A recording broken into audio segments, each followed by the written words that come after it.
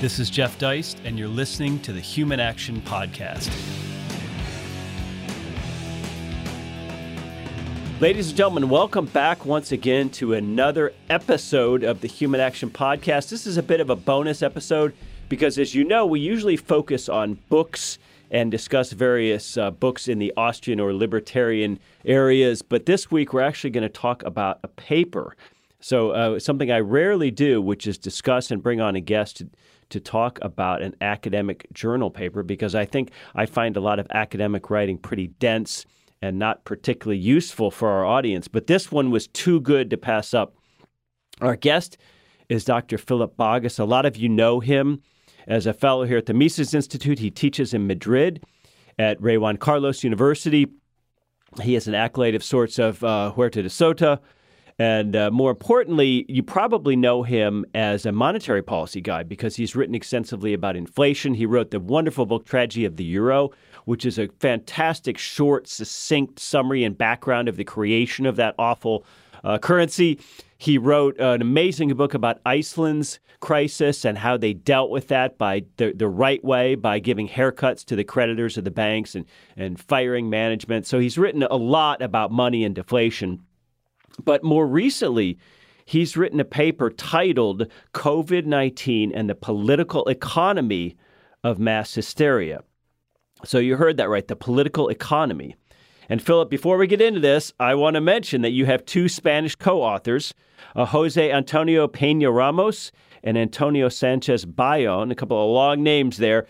So it's not entirely Philip's work, but it is, when I saw this and I was able to read it, I was so excited because obviously most of our listeners know that the Mises Institute, we've been strong critics of what we would consider a huge overreaction by governments across the world to the COVID-19 virus and also by their media accomplices. So this paper views all that through the lens of political economy. So with that lengthy introduction behind us, Philip, good afternoon. It is great to talk to you after a long time. Thank you very much, Jeff. Good afternoon to you. Well, I guess first and foremost, what prompted you to write this article? Well, obviously, this is one of the biggest crises that we have experienced. And I think the biggest crisis after the Second World War. And the measures that politicians are doing are just outrageous and very hard to explain because they are not what was done in the past. It's a total overreaction to the threat of the virus. And I thought I will try to give my contribution that this craziness may end and analyze it. And then I try to, from different perspectives, because it's an interdisciplinary approach. So we use psychology and political economy mostly. Mass psychology and health issues are put together in order to explain what a mass hysteria is. And then, of course, from a political economy perspective, when is it more likely to occur and where can it create more destruction or problems in a free society, or we put minimum state or free society, or with the modern welfare state? Make this comparison. Well, I have to say the article is very readable. Now, it's heavily footnoted, but I'm going to link to this in our show notes. And thankfully, it's available publicly. You don't have to be a subscriber to a journal. It's the International Journal of Environmental Research and Public Health. So I'll link to it. And I encourage people to read it because it's only about 10 pages long. And I would argue that it's written in a very lay-friendly style, despite all the footnotes. But, Philip, you bring up psychology and the interdisciplinary nature of this. So I'm going to play devil's advocate. Normally when we talk about mass hysteria, you think, well, that's a subject matter for journalists or media experts or psychologists. So the criticism is going to be, who's this economist to talk about mass hysteria? Yeah, I guess if you ask like this, you could also ask, of course, why would a psychologist write about the political economy of mass hysteria? Yeah, and then no one can do it. but actually, what is missed in academia is, one problem of it is the over-specialization. And then if you just focus on your over-specialized subject, then never ever such a synthesis, such an interdisciplinary work could be done. So someone had to do it, and I did it. And was the journal receptive? Was it easy to get it published? Well, some of the referees had issues, and academic editor, you said that it's very well readable. Yeah, one of the critiques was actually that it reads very journalistic. But I translated it as meaning that it's very well readable, the paper. So it was actually a compliment. But and they wanted to have, of course, they wanted more numbers, as always, more data. So we added also a table on what survivability rates and the mortality of other illnesses. But then I said to them, hey, look, from the very beginning, we wanted to make a qualitative analysis of the political economy grounded in economic principles. We said this from the very beginning. You want this or not? And then they said, yes, they wanted it. Well, I think the data helps because when you look at the overall fatality behind COVID, and then when you also compare it to other similar incidents in human history, I think that helps us decide whether or not this is, in fact, an hysterical approach that most of the world governments have taken. Yeah, surely. Yeah, that was actually a good recommendation from the reviewers. I guess they would have liked to have econometrical analysis also, but we didn't do that. Well, so the term political economy is pretty broad. It means different things. How do you generally define it, and how do you apply it here to the COVID crisis? Yeah, it's an economic analysis of policies, and we apply it to the COVID crisis. But actually, in the paper, COVID is more like the reason and the case to illustrate our general point, which is that mass hysteria become much more likely to develop and to grow in a modern welfare state, vis-a-vis a minimum state or free society. And when we take COVID as an example, of course, we cannot. It's hard to say if COVID-19's reaction is really a mass hysteria, because how would you measure that? You can, of course, say, well, the mortality rates are these, and then you say, oh, this is overreaction. But of course, there does not exist any measurable numbers where you could say, okay, yes, this is a mass hysteria or not.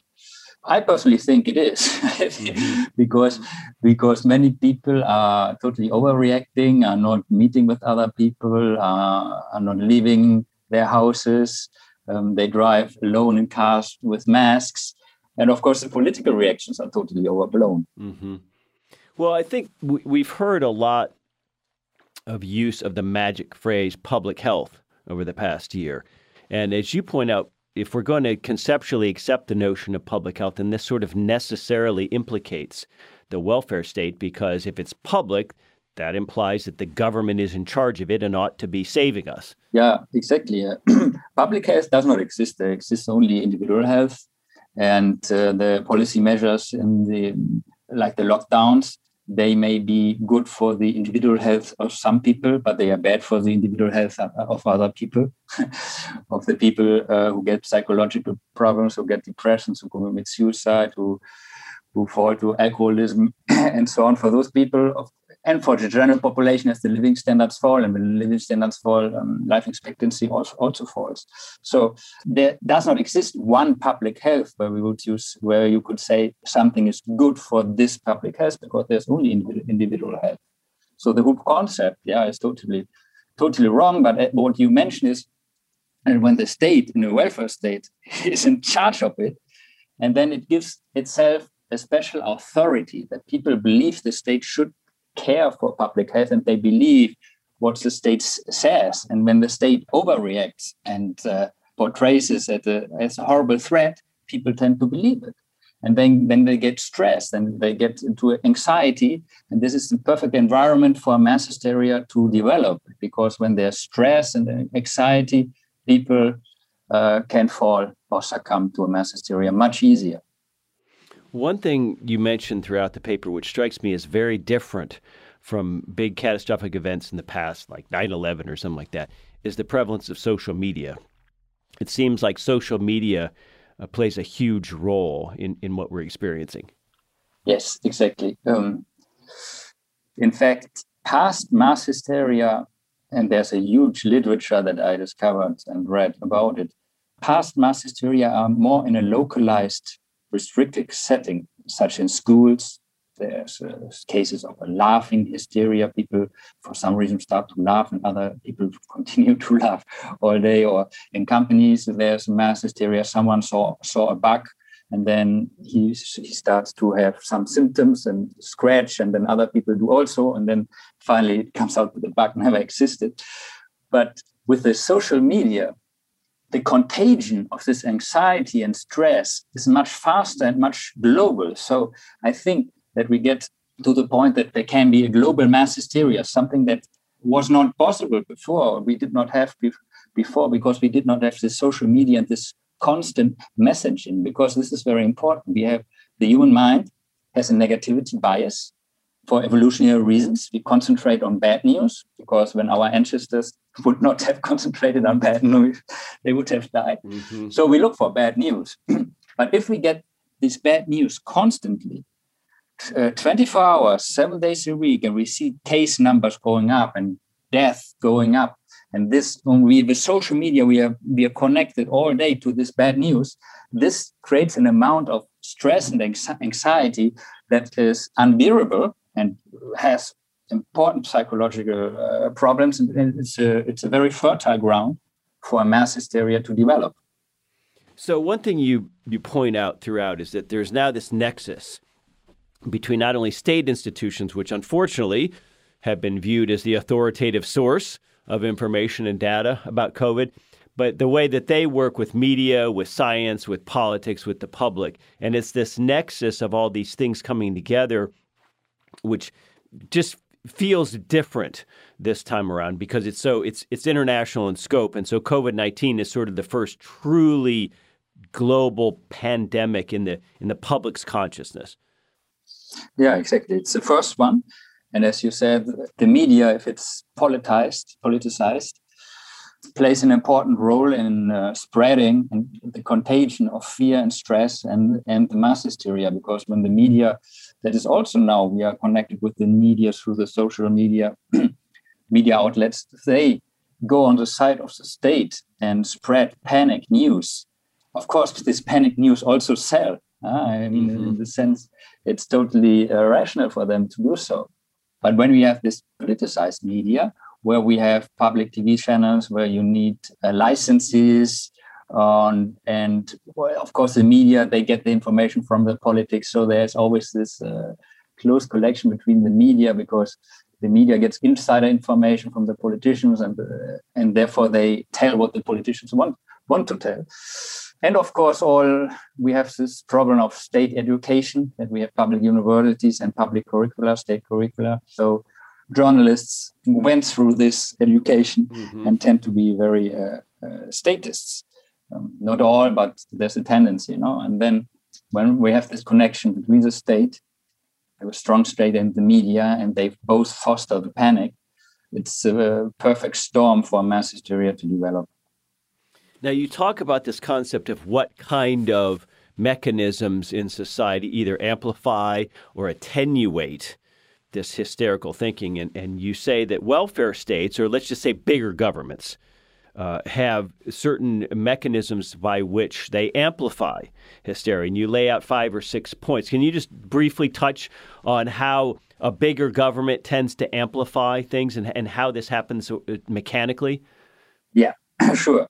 One is what I just talked about, that there's a politicized mass media that then contributes and spreads the hysteria.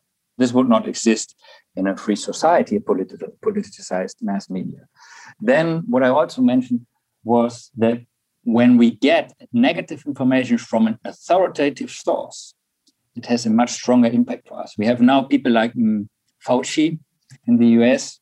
In other countries, we have other experts, but they are looked upon with much admiration because they have gotten the approval, the sacred approval almost of the state, and they have such a high authority, and they are responsible for public health. So we believe. And when the government and these experts fall prey to a mass hysteria, and then as an authoritative source bring us this negative information, that it's a horrible threat and deadly threat and millions will die, then people believe it. Or tend to believe it, something that would not happen in a free society, because there would be no such institution responsible for public health, and there would be many different experts that would be experts. Why would they be experts? Because they would have been good doctors maybe in the past. But these experts today, they are in the position where they are because they have a good connection to the state. Yeah? They arose to this position not because they are good doctors or so, but because they are connected to the interests of the state. And what I not have mentioned yet is that the state by its very nature deals with problems and threats in a centralized way, which means that there's no alternatives allowed. Experimentation is not allowed. So if in a free society we would have a virus and we don't know how deadly it is, some people might say, well, I'm a business owner and I close my business. Others would try other approaches and say, okay, people who get into my store, they have to wear masks. Other may do temperature, will take temperature. And some store owners may say, well, everyone can come in as before. So there are different approaches that allow for experimentation, also to observe the results.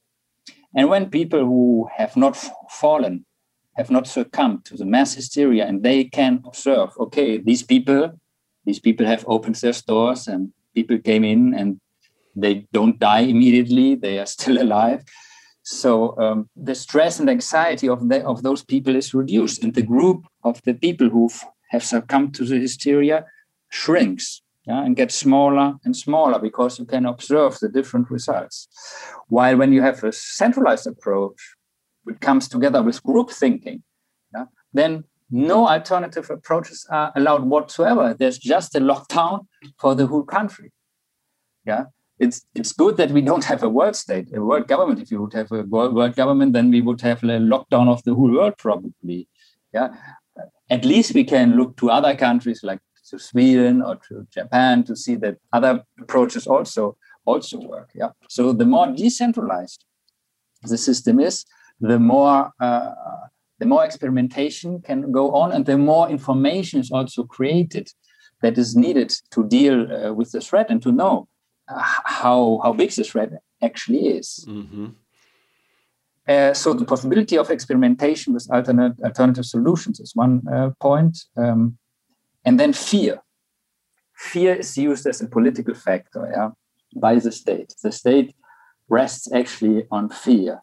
It instills fear on the population, and it's always present itself to save people from some threat, be it a foreign attacker.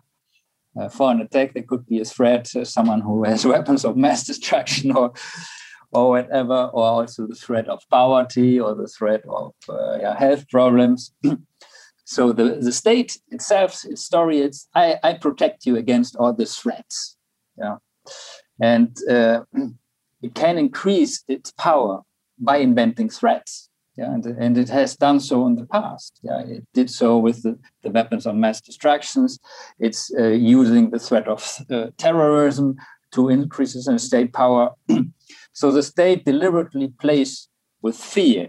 And if you have this in such a situation where there is a threat and the possibility of a mass hysteria, and then comes the threat and the state and spreads panic, yeah, then mass hysteria becomes more and more likely. And there are cases, there are very clear cases. For example, in Germany, last March, there was an internal paper from the Ministry of the Interior that was leaked to the public. And the experts actually, they did recommend the government to instill fear in the population. How? First, they said the government should appeal to the fear of dying without oxygen, yeah, which is a primordial fear that people have. The other thing was to instill fear in children, that if children would get it and play with their friends, and then their parents would die a horrible death at home, or their grandparents. Yeah, so actually very evil techniques. And the third one was to to say, oh, there may be very harmful long-term consequences of COVID. Even if you recover, it may be that in the future, these people suddenly die. So all this fear was deliberately, and we know it because the paper was linked, is deliberately instilled in the population. Yeah. And the last factor that I mentioned, and that Hans Hoppe also has talked about, is that politicians can pass on the costs of wrong decisions to third parties. So if there's a lockdown, the costs are not borne by politicians.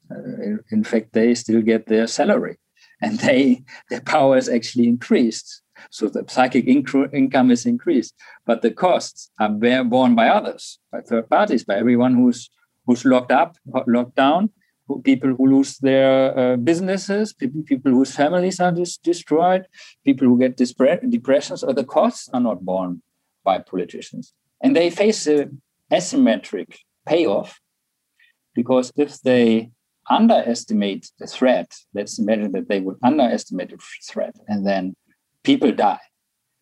And when people die, that's a problem for politicians.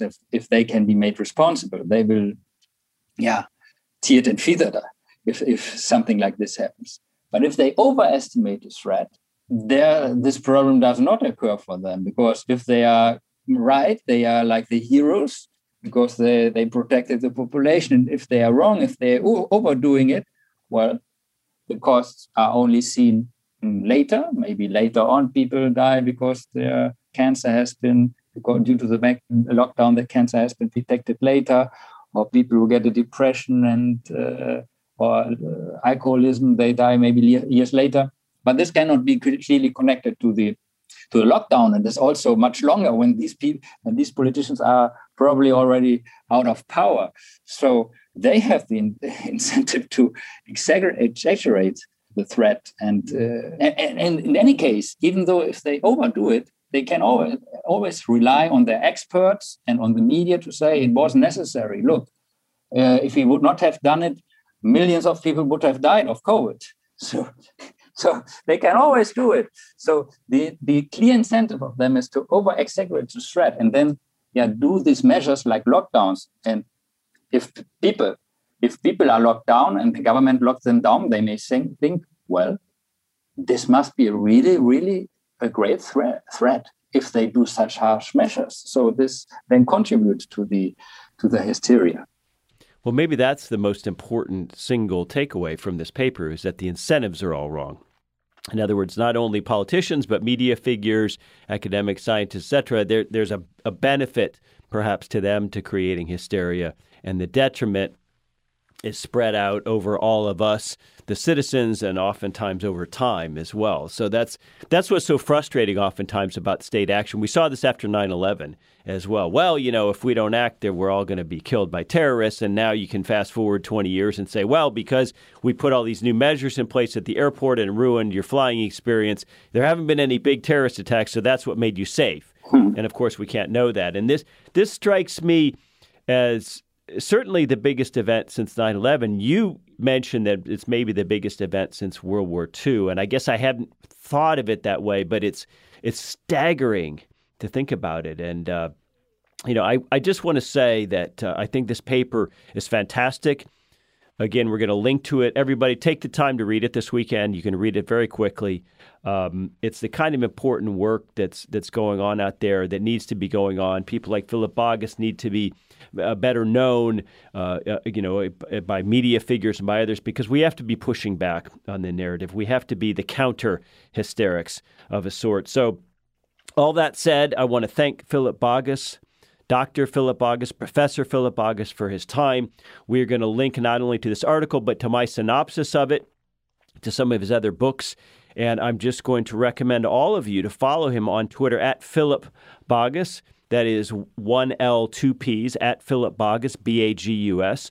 And to check out some of his work in our store, because I got to tell you, if you're interested in the sordid background on the euro and why the Germans gave up the Deutschmark, the tragedy of the euro is the book for you. And if you're interested in what Iceland did after the financial crisis and why their crisis was rather short, well, Dr. Bagus's book on that has the answers. In part, they let their creditors take a haircut. They fired all their management, installed new boards, and guess what? They let their currency float so that employers could actually pay wages. So Dr. Bagus has really a plethora of fantastic and accessible lay-friendly writing that I think you need to check out. So, Philipp, thank you so much for your time. Have a wonderful weekend in Madrid.